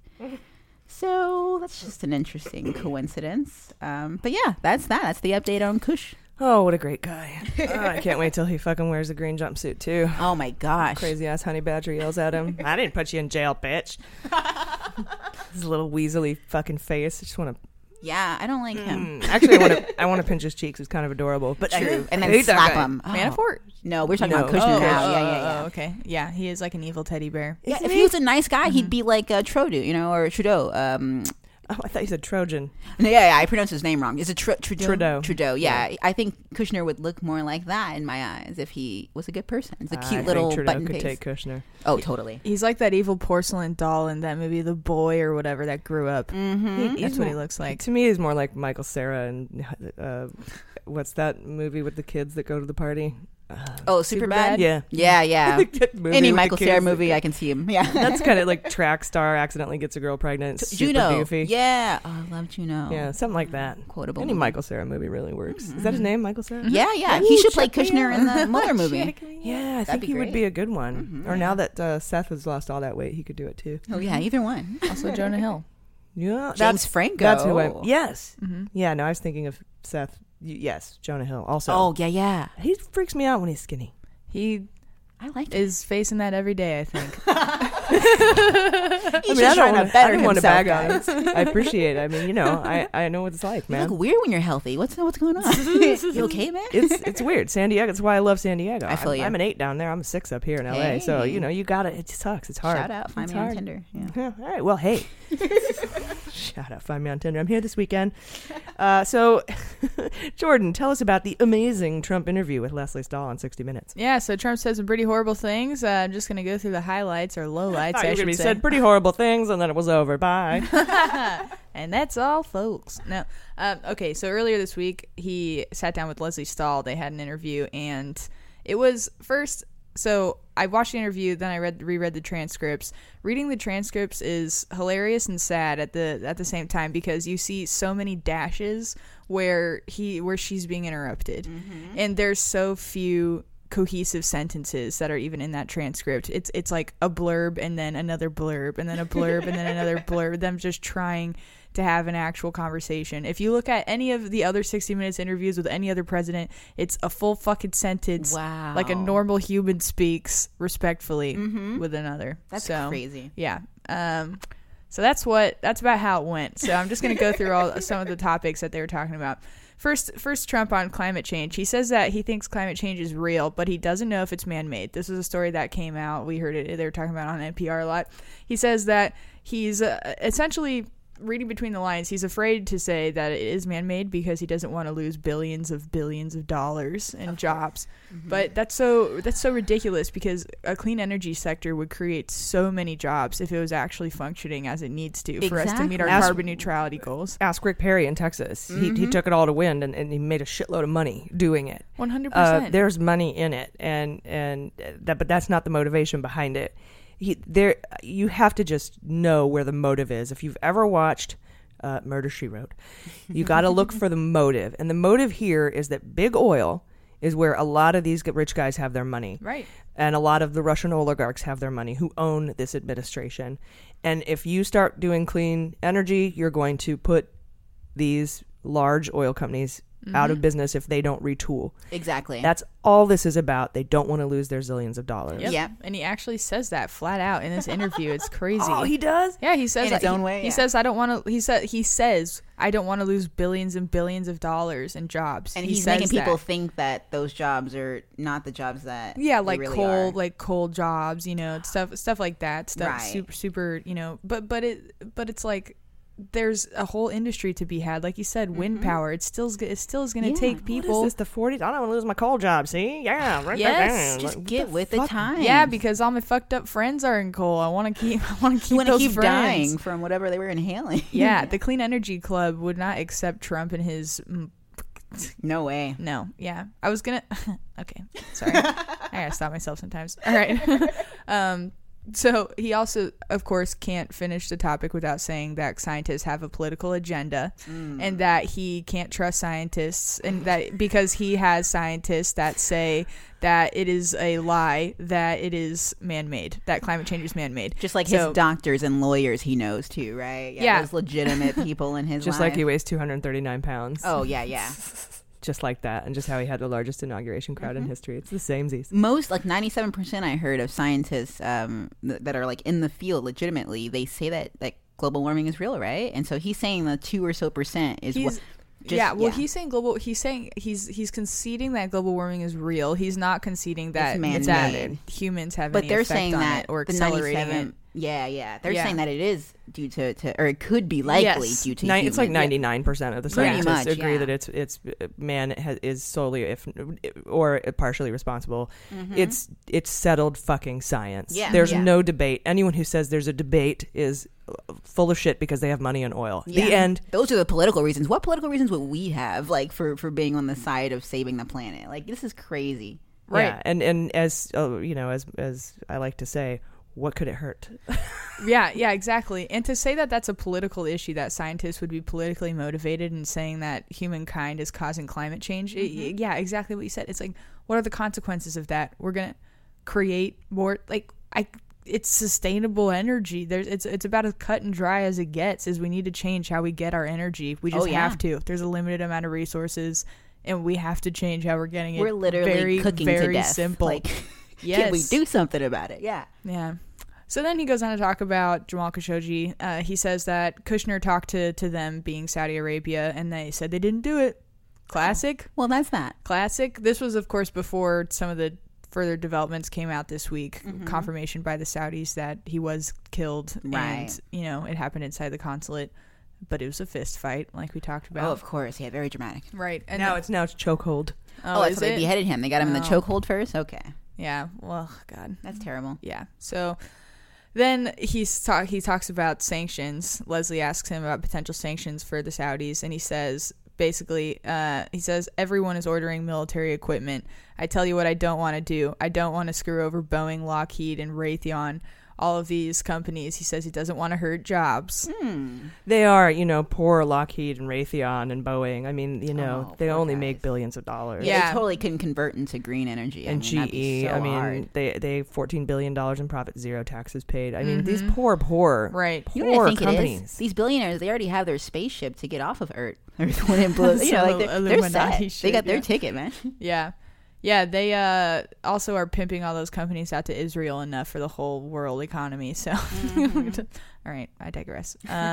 So he also says, of course he has to slip this in here, he says that no presidency besides his has ever accomplished more in the first 2 years in the history of our country. Accomplish what exactly? Because he might be right about that. Well, he Treason? goes on. He brings up the economy over and over again in this because it's the only really objectively good numbers that he has to point to. And is it which really are due to him? Right. Yeah. Well, exactly. That's a shitty thing about the economy. Sort of. It seems to always. Its after effects always have, an effect on the president that is not one that they deserve, good or bad. Let me tell you the truth about the economy and the president. The president cannot raise gas prices. The president cannot make the economy better. They can only wreck it. So if an economy is going good, it's because the economy is the fucking economy. It's called the invisible hand. It's the people. It's the way that the economy machine is going. Now, you can put some certain things in place to help save the economy and set it on the right path, but that's just the way that this is the president of the United States. He does not make the economy better. He can only wreck it or not wreck it. Yeah, and good job for not wrecking it. Sure, he does want credit where he thinks he remotely deserves it. I think he's wrecking it. Well, compared to what he's wrecking very clearly, he's fucking up some shit. Yeah, well, I mean, also just down the line, the effects that his inaction talking about clean energy, for example, is going to have on the economy and on everything else, the environment, social structures, immigration, or sanity. Yeah, exactly. That's a great point right there too. We talked about this in our Nunes investigative story that I did a mini or a hot note on before. These people they're very conservative people that are saying 100% our farms will not run if we don't have undocumented people to run them. It's ridiculous. And I mean, that's the truth, but then help them. Right, yeah. So, okay. Then they go on to talk about North Korea. He says that, he praises his own strategy, saying that Obama eased sanctions on North Korea and wasn't tough enough with them. But he says that he trusts North Korea now, and he trusts Kim Jong-un, and he says he has a good energy with him. Oh, God. Horrifying. Immediately after, he goes on to say that he also has good chemistry with President Xi of China. This guy, we talked about this months and months and months ago. He praises Erdogan, Xi, Kim Jong-un. Who does he like? Who does he like that's not a dictator? Seriously. No one. That's insane. Yeah, really scary. Then they go on to talk about tariffs. He says that what he's doing is not a trade war. It's more of a skirmish. Oh. That's what he wants to brand it as now. It's a skirmish, not a trade war. When asked about him slapping tariffs on our allies, he said, quote, I mean, what's an ally? How scary is that? Just get him a dictionary. I think he literally meant, what's that word mean? So we got these pieces of paper that we signed called treaties and obligations and things. I mean, it's complicated. Yeah. Who knew foreign diplomacy would be so complicated? Or healthcare. Oh, yeah. God. Someone needs to make a children's book for him called My First Ally. Right. It's just or if he gets a nice talk through. God forbid Trump ever gets his own money, he can put that on the back of it. Who knew it'd be so complicated? Yeah. Yeah. So, okay. So, sorry, Joyce, I didn't mean to cut you off. I just know we have to go quickly here. So, because we got a floor to get to on Politica. So, on the topic of trade, they bring up one of Mattis's explanations for why NATO exists. Mattis said the reason for NATO and the reason for all these alliances is to essentially prevent World War III. Trump says, I think I know more about it than he does. Yep. Yeah, he said that about Mattis. Yep. Also said that Mattis is a Democrat. Which somehow disqualifies him, I guess. Oh, of course. Yeah, totally. Yeah. and talks to so Leslie's asking him if Mattis is going to be out, and he's like, I don't know, everyone leaves, people leave, it's just how it works. My dad left, my mom people left. leave. So I don't think that'd be a surprise to any of us if Mattis winds up leaving. Not at all. Then they move on to the topic of Russian meddling in 2016. Obviously we know what he says on this. He says that he thinks Russia did it, but he says China did it too. Everything that he says about Russia, he will not say it ending the sentence at Russia. He always adds the addendum that China did it too. Yeah, I raped, but Bill Clinton raped too. Yeah, exactly. Yeah. And so then on Leslie asks him if he has any regrets as a president so far, and he says that he regrets that the press hates him. Well, if he's being honest, I regret that he's our president. I mean, we all have. Yeah. That's like when you get asked what your biggest weakness is, and then you say something positive about yourself, obviously. Then he gets pressed again to actually answer the question. He says that he wishes he ended NAFTA earlier. Then they go on to talk about immigration. Almost done here. It says that it's his fault that so many people want to come here because the economy is doing so well. But he says that he has to separate parents because if they were allowed to stay together, then people would be flooding into our borders. Wow. Yeah, I can't. how douchey is that? On politicians, he calls them babies. He says he's not a baby. Classic. And this is, I just want to add in, he talks about babies a lot in this interview. He's like stuck in some Freudian cycle. This is what I was waiting to get to, because I think he mentions the word baby like 20 times. He does. He says baby so many times. This is one of my favorite tidbits that he says to Leslie. He like wouldn't answer a question directly, and Leslie finally just gave up and was like, I'm not going to fight with you. And he goes, Leslie, it's okay. In the meantime, I'm president and you're not. That's when he used that line? Oh my goodness. Yeah. Because he refused to answer a question. Yeah. Yeah. Because I'm the president, essentially. Yeah. That's about it. Not that it's confidential, just I don't have to give you my opinion. I'm the president. Mm-hmm. He's a bitch. Yeah. Such a Yeah, bitch. he said, I'm not a baby. I'm not a baby. You're not Sorry, a baby. not a bitch. Thank you for that, Jordan. That was good reporting. Yeah, of course. That was a really good interview. Infuriating to watch. Yeah. More so to read because of, like I said, the interrupting. But Exactly. and him as a person. Hard to watch. And president. He gets so angry, but he makes no sense about it. Mm-hmm. All right, so tan I want your eyes. Sorry. What'd you say? I said tan your eyes. I'm sick of looking at his white eyes. Yeah, I wish he would. Look at, he's on TV right now. Always. He's got the white goggles. All right, so I want to talk to you guys about the story that dropped Tuesday about the Treasury employee that was criminally charged for leaking bank data about Paul Manafort, Rick Gates, and Maria Butina. Her name is Natalie Mayflower Edwards. She was a senior official at the Department of the Treasury's Financial Crimes Enforcement Network, also known as FinCEN. Not Sinn Féin, which is a party in Ireland. This is FinCEN. She was named in a criminal complaint for 2 counts, alleging that she leaked suspicious activity reports, or SARs, to the press. A SAR is a report that banks make by law to the Treasury signaling potential illegal or untoward banking transactions. So if something suspicious is going on at your bank, you are obligated to fill out a FinCEN report and send it to the Treasury. It's called a SAR. The journalists and news organizations she leaked to were not named in the court documents. Instead, prosecutors provided dates and stories that seemed to match a series of BuzzFeed articles. But BuzzFeed hasn't commented on this story yet. They apparently communicated back and forth using an encrypted messaging app. What she was doing, they weren't foldering, but what she was doing was she was taking photos of the SARs off her computer, her work computer, from Manafort, Gates, and Butina and Prevazon Holdings, and sending them via messenger to the reporter. Prevazon Holdings, if that sounds familiar, it should. It's the real estate company named several times by Glenn Simpson of Fusion GPS and the company that commissioned the Steele dossier. Her intel led to the publication of about 12 articles, all of which we've covered on Mueller, She Wrote. Officially, she's being charged with 1 count of unauthorized disclosures and 1 count of conspiracy to make those disclosures. Each charge carries a max of 10 years in prison. No.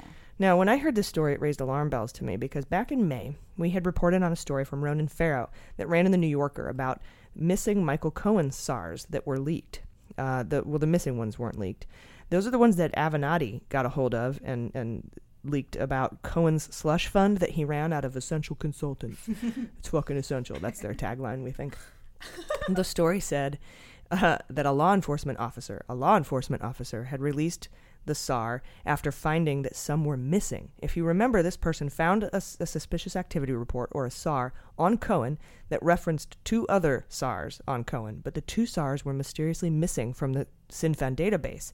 And we had speculated that maybe Mueller had pulled them or locked them down, or maybe the Treasury did, which it's allowed to, but that's never happened. No one knew for sure why they weren't there. Maddow even reported on it, and I remember it clearly because she had said that those documents had gone walkies. And I remember that phrase really, I was like, that's hilarious. And I remember that, and I was like, oh, ding, ding, ding, these are SARs. So this official leaked the third SAR, the one that they had, because they were concerned that the other two were being withheld from law enforcement. So they went to Ronan Farrow with the remaining SAR. This is the reporting that led us to know that AT&T and Novartis and that aerospace company and a Russian emigre named Vexelberg had all dumped large amounts of cash into Cohen's slush fund in Essential Consulting. That leaked SAR is how we found out about all of that. And after the first leak, Ronan Farrow reported that 7 former officials with the Treasury's FinCEN database expressed concern about the missing reports. They said restricting the reports would be unprecedented, and one called the possibility, one of these experts said it could be explosive, that these are missing from the database. Oh, yeah. Now, the Treasury official that was arrested this week, and law enforcement, she's the law enforcement person that leaked the Cohen SAR a while ago, might not be the same person. But right after that Cohen SAR was leaked, the Treasury IG launched an investigation into the leak. And here we are 5 months later with an arrest. So even if the SARs aren't linked, the investigation resulting from the first leak probably led to this arrest. And I'm wondering if we'll see additional arrests. But I'm also wondering how this isn't protected under the Whistleblower Act. It certainly should be. I guess... I don't know. It doesn't seem like the government was hiding anything. We have SARs. They're confidential. Yeah. It's always been that way, and she leaked them. So I don't know. But the other one with the Cohen stuff was that somebody noticed 2 were missing. Right. And I don't know if this is the same person. You're right. If they were the same, then maybe it should go under the whistleblowers. But you're saying if they're separate, then maybe it's a trickier issue. There weren't any missing. She just took pictures of them and sent them to the press. Right. Are there any specific protections, though, for leaking to the press versus leaking to an intelligence officer? Mm-mm. So No. maybe that's it then? Yeah, maybe. But yeah, I don't know. I think I need to look at the Whistleblower Act again and see kind of what it covers.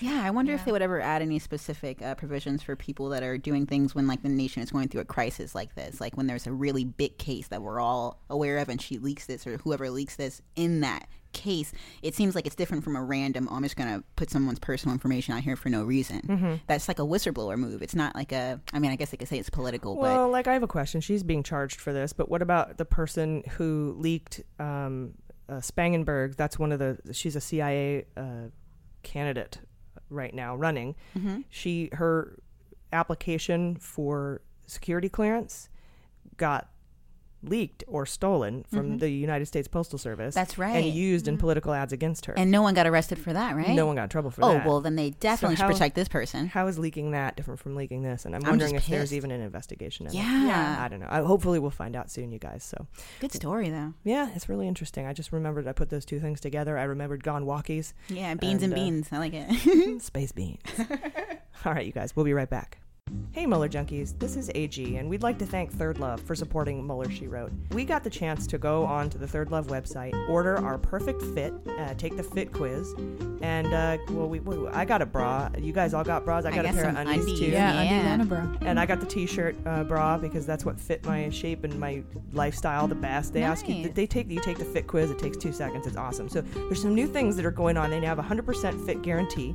They guarantee the perfect fit, and returns and exchanges are free and easy. So if it doesn't fit, they will send you another one. And now they have a new cotton collection. They take their input seriously, just like we do. If you send us, our corrections or input about some of the things we say, they do too. So they recently launched their most requested style cotton t-shirt bras and cotton underwear because they didn't have cotton, but now they do. That's awesome. It took 2 years to develop and perfect the cotton collection. It's made of Pima cotton, which is really nice cotton. Mm-hmm. And they have now the result is this incredibly soft, very breathable bra and underwear. You want to wear them every day. So you guys would have to check this out. They know there's a perfect bra for everyone. Take the fit quiz. Go right now. They're offering Mueller, She Wrote listeners 15% off your first order. That's a huge discount. So go to thirdlove.com/AG to find your perfect fitting bra. Get 15% off your first purchase. Again, that's thirdlove.com/AG for 15% off today. You will be glad you did.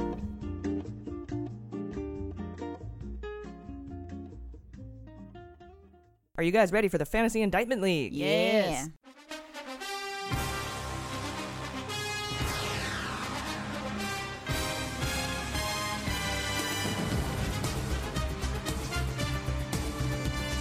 Okay, guys. So regarding we talked about this earlier regarding the indictment of the Russian that worked to interfere in the midterm election. This midterm election, that was well, I thought I've been thinking about whether or not to include this in the Fantasy Indictment League. I know a lot of you picked a rando Russian for your team. You drafted a rando, and this would fall into that category. None of us have ever heard of this lady.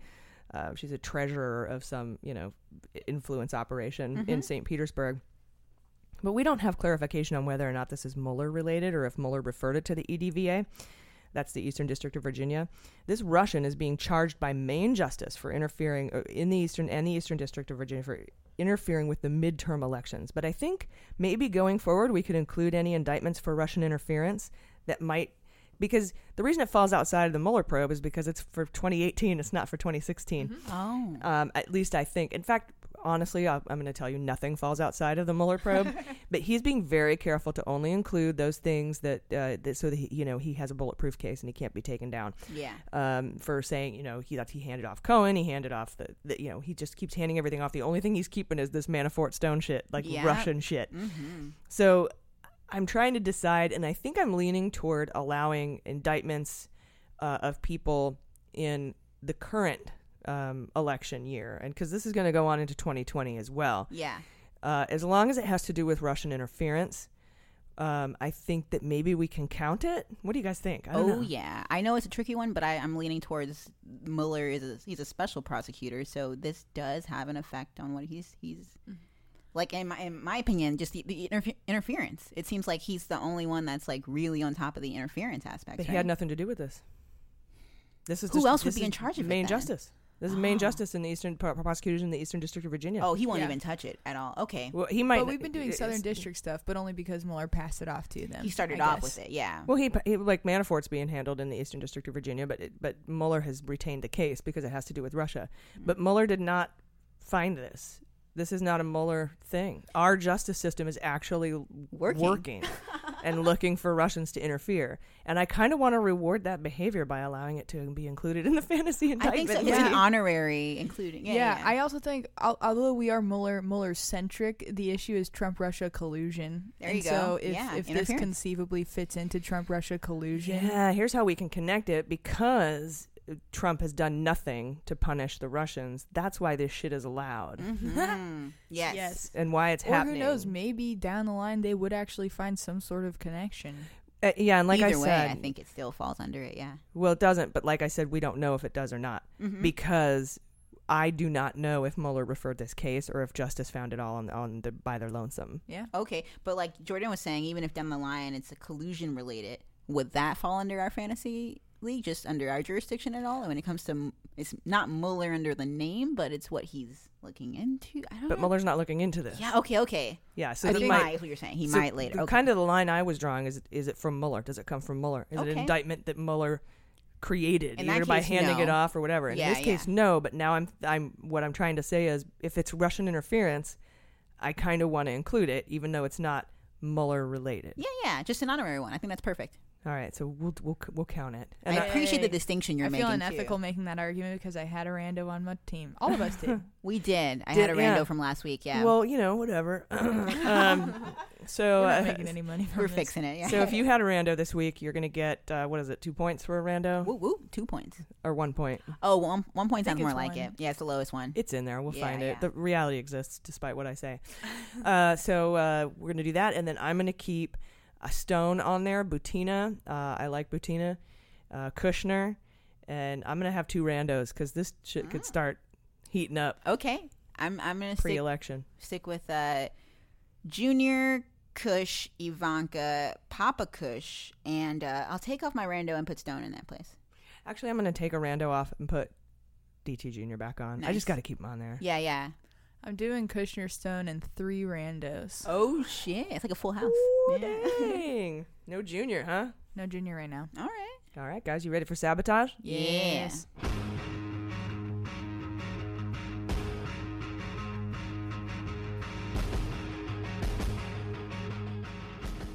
All right, guys, this week the Wall Street Journal reported midday Friday, that Mueller is now looking into the possible connections of Peter Smith to WikiLeaks, saying he knew in advance of the release of the Podesta emails by WikiLeaks, much like Stone did.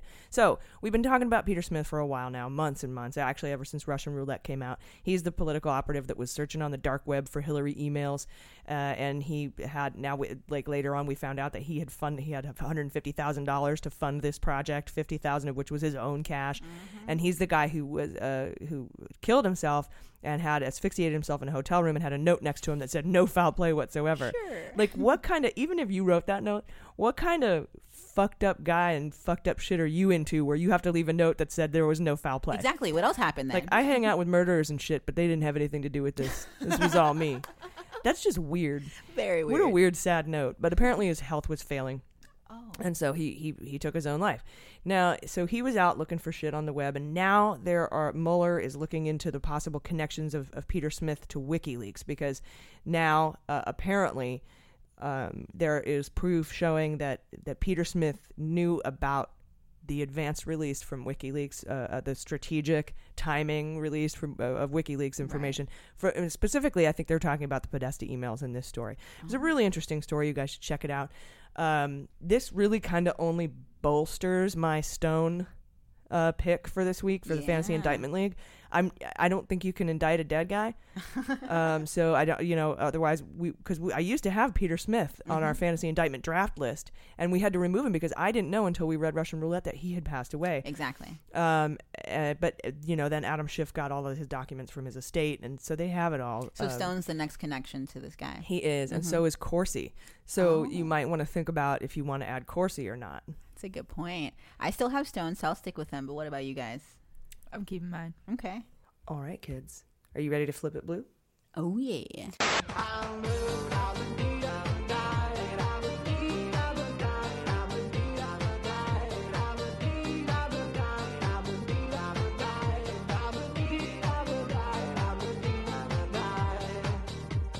And joining us today for our Flip It Blue segment is Democratic candidate for Senate in Mississippi, David Baria. David, welcome to Mueller, She Wrote. Thanks for having me, AJ. Glad to join you. AG, I apologize. Nope, it's okay. You know what? It doesn't matter. It's not. It's all a pseudonym anyway. So it's actually anything that's not my real name is fine. Got ya. Wonderful. So tell us a little bit about what you're trying to do for Mississippi and Mississippians. Well, we're trying to get rid of our 30 years of Republicans helping themselves rather than helping Mississippians, while in Washington serving us ostensibly in the United States Senate and in the Congress. We have had leadership in Washington and in Jackson at our state capitol that has made a lot of poor decisions that I think were designed to continue to keep us divided as a people rather than to lift us up and unite us so that we can move from 50th place maybe into 49th or 48th or maybe even into the 30s. And we have the potential to do that in Mississippi, but we've just had really poor leadership for a long time. And we've done boneheaded things like refused to take Medicaid expansion under the ACA, and we've prioritized cutting taxes for out-of-state corporations over doing things like, funding our K through 12 educational system or fixing roads and bridges in the state. And so I think that it's time to have some leadership that focuses on the things that we need to focus on in Mississippi that helps everyday working people. And, in addition to that, we just need somebody with a statewide platform who can change the conversation and let folks outside of our state know that we're not all backwards and that we can be welcoming. We just need leadership that exemplifies those ideals. Yeah, that sounds great. I feel like, Mississippi is pretty red as far as Republican versus Democrat goes. But yeah, they've kind of been missing that leadership. Like you said, it's been corporate tax breaks. It's been special interests. Tell us a little bit about your opponent. Well, let me first, if I could, respond to something you just said. We're pretty red when you look at the number of statewide elected officials that are Republican or Democrat.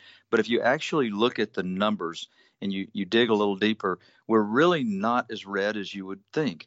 And one of the reasons why is we've got the largest black voting age population of any state. We're at 38%. And next door in Alabama, they were significantly lower, and they elected a Democrat. Now, the person who was running against Doug Jones was, somebody who was loathsome. And, we don't have that exact same dynamic in this race. But my opponent is Roger Wicker. I call him Rubber Stamp Roger because he, like a lot of Republicans in Congress now, really doesn't have a thought or an idea of his own. He simply adopts what our current president says, and they brag about being, 100% in alignment with our president. We had a senator who just retired, so we have 2 Senate races on the ballot this year. Our other senator, Thad Cochran, was actually a statesman. You can't really say that about my opponent. He's been in Washington for 24 years, 12 years in the House, 12 years in the Senate, and there's just not much to show for it. So, this is a person who sort of fits the Republican mold. He's an older white dude, and, he's a part of the establishment, but he's not that inspiring to moderate Republicans and independents, and certainly not to Democrats. Now, is he a Trump Republican, or is he... I mean, I guess sort of all Republicans have sort of fallen in line with Trump. Trump's kind of taken over the Republican Party. But would you say he's more of a Trump Republican or an old school Republican? He was an old school Republican who has become a Trump Republican. And that's one of the reasons why I'm running against him. And frankly, I think that's one of the reasons why I think we have a very good shot at beating him. And the other thing that I think is important for folks to know is that despite having $5 or $6 million in the bank, and despite having served in Washington for 24 years, he doesn't have any polling results in the last 2 years that show him above 47 or 48%. And in a recent NBC poll, he's actually slipped backwards down to 43%. And that particular poll undersampled the black vote by about 8 points. So when adjusted for that, he's actually down around 40 or maybe 39. And I'm in that poll. I would be very, very close when adjusted for the black vote in a midterm election. Now, I know in some states right now, like Georgia and North Dakota, they're facing a lot of voter suppression issues. Do you have any of that going on in Mississippi? Well, none that we know of. I mean, we've sort of gone through that battle with regard to voter ID, and our voter ID law is not as drastic as some other states. But we've gone through that process, and then we from time to time see voter purges and that sort of thing. We haven't really noticed anything of late, but we went through that process a couple of years ago. Okay, well that's good. That's good news. That is getting to a lot of people. Some of those ID laws that are coming out and closing polling places and making it hard to get a driver's license, etc. Especially disenfranchising marginalized voters. So that's good that you're not seeing that there. And finally, I wanted to talk about, you touched on it a little bit about talking about your Medicare expansion that you guys did not take. A lot of Republican governors didn't take that money. They left, millions, if not billions, on the table. And yeah, absolutely. We've been holding a series of town halls around the state, and generally speaking, the first substantive question is always about health care. So it's clearly on the minds of Mississippians as well as Americans more generally. And my opponent has been amongst that group that has voted to weaken protections for people with pre-existing conditions while in Congress. And you probably are aware of this, but there are about 52 million Americans that have a pre-existing condition that would let insurance companies deny coverage if the ACA didn't prohibit that. So, while the ACA was not perfect, it was a damn good start. And it's something that we should have had bipartisan support to try to improve so that we improve health care throughout America. And obviously, we all know that what happened was the Republicans voted 72 or 3 times in the House to try to repeal it with nothing to replace it. And they're continuing to talk about trying to pull that rug that has now insured 20 million Americans out from under them. And in Mississippi, we have a very direct negative result based on because of our failure to expand Medicaid, in that we have rural hospitals that are failing. We have 5 that have filed bankruptcy in just the last 2 months. We have others that are having to close emergency rooms or to sell off to large healthcare conglomerates. And so it's really an acute problem, to borrow from medical terminology, in Mississippi right now. And we have one in Clarksdale, Mississippi, in the Delta, that has 484 employees, and the county has been given 2 weeks to try to figure out what to do because the Tennessee company, I think it's Cure, has filed bankruptcy and is now threatening to close that hospital. So it's a very, very serious issue because we have such large rural areas in Mississippi where, folks are already driving a long way just to go to the hospital. And then if their nearest one closes, you can see the problem that would lead to. Yeah, and that's astounding to me. But can you maybe talk? Healthcare, I think, is the number one issue on voters' minds this election, and I'm so glad that you're focused on healthcare and that you're focused on these issues in this upcoming election. Can you tell me where people can maybe donate to your campaign, or where they can find information on your platforms and your campaign?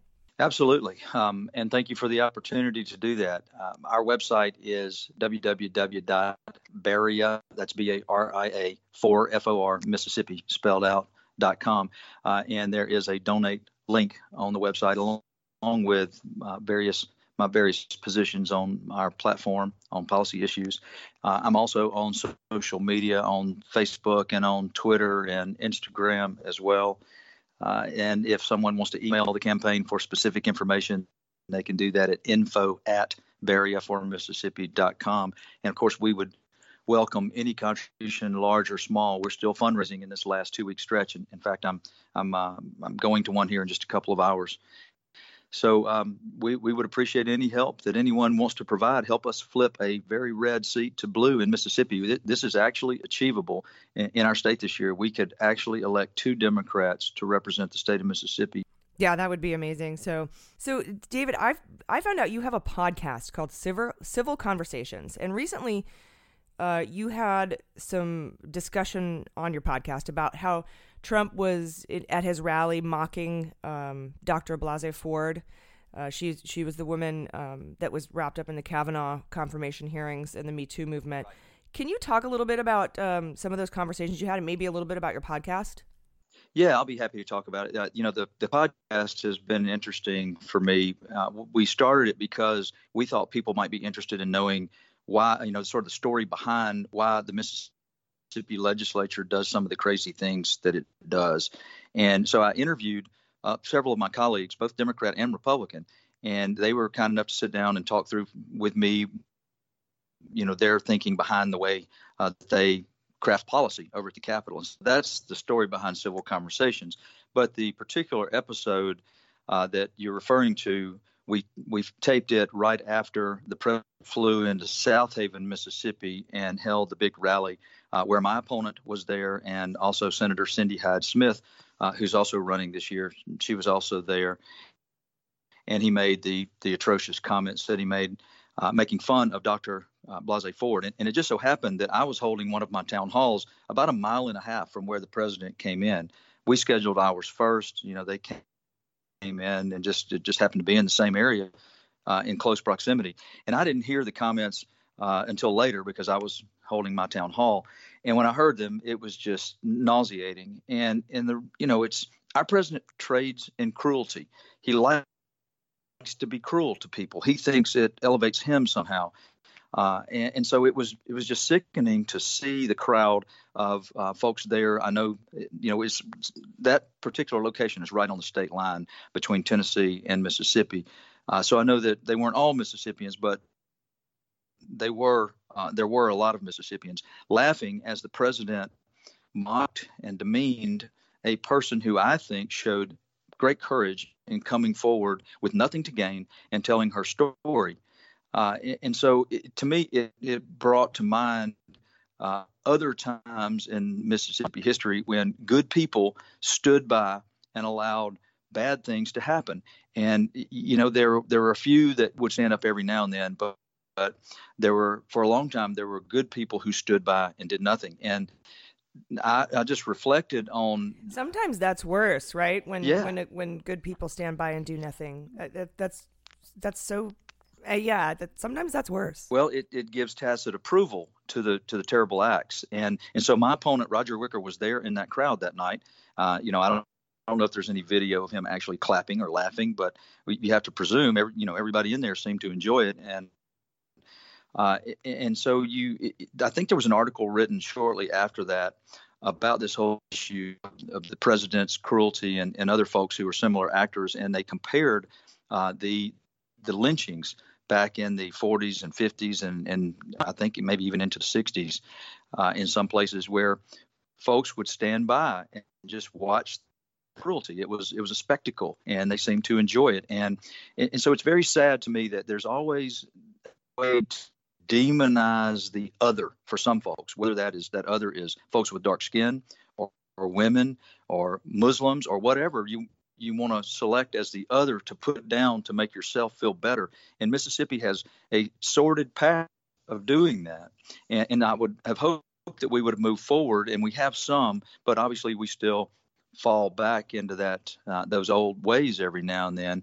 And there's this old adage in Mississippi that came to mind, and that is, and I don't know who said it, but it goes this way: as long as one man is holding another man in the ditch with his boot on his neck, they're both stuck in the ditch. And to me, that sort of sums up where we've been in Mississippi for way too long, and that's another reason why I'm running for the United States Senate. I want to change that. That's quite a powerful image. And to think about it, like, let's both get out of the ditch and move forward together. Exactly. You have to have a little empathy with people that you represent to be able to hear what they have to say and to be able to craft policies that lift people up and unite. And that's the only way that Mississippi is ever going to move forward. If we keep holding our boot metaphorically on another man's neck in the ditch, then we're all stuck in the ditch. Yeah, and I had no idea your opponent was at that rally that night when they were all mocking and laughing at Blase Ford. He was. Wow, that's a lot to think about. Well, there are a lot of powerful images there, and it's just sad because as much as you like to think that we as a people have moved forward, we're really not fully embracing the 21st century. And one of the things that I talk about as I'm going to these town halls is there are a lot of systemic problems in Mississippi. There's education, there's healthcare, there's infrastructure. We have this brain drain where people are leaving our state in droves. But a very simple thing that we do that would speak volumes is to simply take down our state flag and put it in a museum. It's the only flag left in America that still has the stars and bars of the Confederacy, which is the rallying flag for the KKK and skinheads and these white supremacists. And it would just speak volumes to the world, I think, if Mississippi was to put that flag away and say, look, we are going to turn the corner. We're going to be welcoming to everyone. We're going to join the 21st century. Why don't you come to Mississippi and help us? And right now, we don't have leadership that wants to do that. Wow, that would be a very powerful message. So you're for a new flag for Mississippi? Absolutely. And I don't have any particular flag in mind other than the Stennis flag that is out there. I'm not, I don't say that it has to be that one, but that is it's got a good story behind it. It's created by the granddaughter of Senator John Stennis, who was a Mississippi senator way back in the day. And, I think it just tells a good story. And it is something that we could all embrace. It's not been used by any hate group. It's not been used for any particular, purpose other than just, a lot of folks are flying it now. And it's a good flag. A flag needs to be something that people can rally around rather than being offensive to 40% of the people who have to walk into buildings and in universities and in public places where that flag is flying. What a great idea. Yeah, I'm former Navy. We have an aircraft carrier named after your senator. And he was a great man. Yeah, he did a lot for the state of Mississippi. And in Mississippi, we have representatives in Washington who, once they go up there, they tend to serve for about as long as they want, particularly when they're doing good things. And Stennis was a great senator. But the people that we have in Washington now, I don't think anybody can really say that about. That's a very good point. David Baria, thank you so much for joining us today. Is there anything else you'd like to add or any other websites you'd like to talk about or places people can go to support your campaign? No, I've mentioned my website. I've mentioned the social media. We have an ad up and running on television, and we're trying to keep it up. And people should keep in mind that we're running against someone who is entrenched, and he's got a lot of money, and we're doing a lot with a little. I've always run against folks with greater resources, and I have won 4 times now. And I think we can win this time, too. We're just trying to raise enough money to do what we need to do and continue to work our grassroots effort, which is obviously more powerful than money. It is. It's yeah, again, grassroots campaigning, people on the streets. Bring 3 friends who aren't going to vote, take them to vote. Get young people out. Everybody visit bariaformississippi.com. That's BARIA, the word for, FOR, Mississippi.com. Find out how you can help today. Get out there, knock on doors, bring your friends, and let's flip it blue. Thank you, AG. All right, guys, this has been fun. I've been AG. I've been Jaleesa Johnson. I've been Jordan Coburn. And this is Mueller, She Wrote.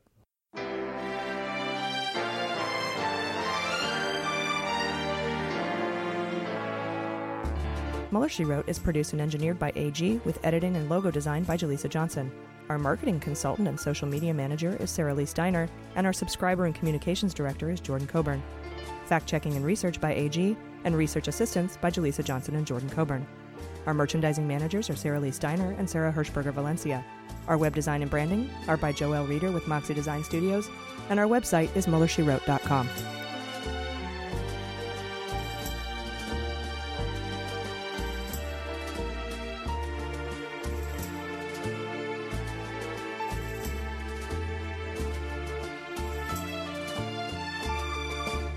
Hi, I'm Dan Dunn, host of What We're Drinking with Dan Dunn, the most wildly entertaining adult beverage-themed podcast in the history of the medium. That's right, the boozy best of the best, baby. And we have the cool celebrity promos to prove it. Check this out. Hi, I'm Allison Janney, and you're here with me on What We're Drinking with Dan Dunn. And that's my sexy voice. Boom. Boom is right, Academy Award winner Allison Janney. As you can see, celebrities just love this show. How cool is that? Hey, this is Scottie Pippen, and you're listening to The Dan Dunn Show. And wait, hold on. The name of the show is what? All right, sure. Scottie Pippen momentarily forgot the show's name, but there's a first time for everything. Hey, everyone, this is Scoot McNairy. I'm here with Dan Dunn on What Are You Drinking? What's it called again? Fine, twice. But famous people really do love this show. Hi, this is Will Forte, and you're, for some reason, listening to What We're Drinking with Dan Dunn. Now, what do you mean, for some reason, Will Forte? What's going on? Hi, this is Kurt Russell. Listen, I escaped from New York, but I couldn't get the hell out of Dan Dunn's happy hour. Please, send help. Send help? Oh, come on, Kurt Russell. Can somebody out there please help me? I'm Dita Von Teese, and you're listening to What We're Drinking with Dan Dunn. Let me try one more time. Come on. Is that right? Sorry. What we're drinking? It's amazing. It's amazing. Right, it's just... Is it right? Ah, that's better. So be like Dita Von Teese, friends, and listen to What We're Drinking with Dan Dunn, available wherever you get your podcasts. MSW Media. Hi, this is John Cryer, and I am hosting a new 7-part true crime podcast called Lawyers, Guns, and Money that'll challenge everything you think you know about U.S. covert operations and presidential misconduct. From Jack Bryan, the director of American PSYOP, comes the incredible true story of John Mattis, a newly sworn-in Miami public defender in the 1980s who has found himself completely in over his head. I step off the plane, and there is a van with a couple guys with Uzis. And one of them in broken English said, "Welcome to Bogota, John." Mattis's first felony defendant has been arrested for having a machine gun and tells Mattis a dangerous secret. He was shipping arms into Central America on behalf of the CIA. As a first-time lawyer, I want to act like I know what I'm doing. But with the help of a Colombian drug smuggler... How much money the CIA raised by hitting up drug dealers? A lot of money, millions of dollars. An Alabama mercenary... They were prepared to die to the last man. I saw this in them. I saw the fire in their eyes. And they made me their war chief. And a newly elected senator, John Kerry. We are looking at allegations of drug running, gun smuggling, conspiracy to commit murder and murder itself. He'll fight to free his client. The judge said, "Show me in a courtroom how we were at war." Expose an illegal war being run by the White House. I mean, I wanted him involved, but I didn't want to be on record as doing it. And somehow stay alive in the process. I just escaped a kidnapping by the CIA in Costa Rica. This is Lawyers, Guns, and Money. So you have a man in an Armani suit standing in the bow of a boat with a rocket launcher and says, if I lose sight of you, I will launch. You will be vaporized. Available everywhere starting October 29th, or get it ad-free and early starting October 22nd at lawyersgunsandmoney.supercast.com. There you'll find bonus episodes along with exclusive content. Subscribe now.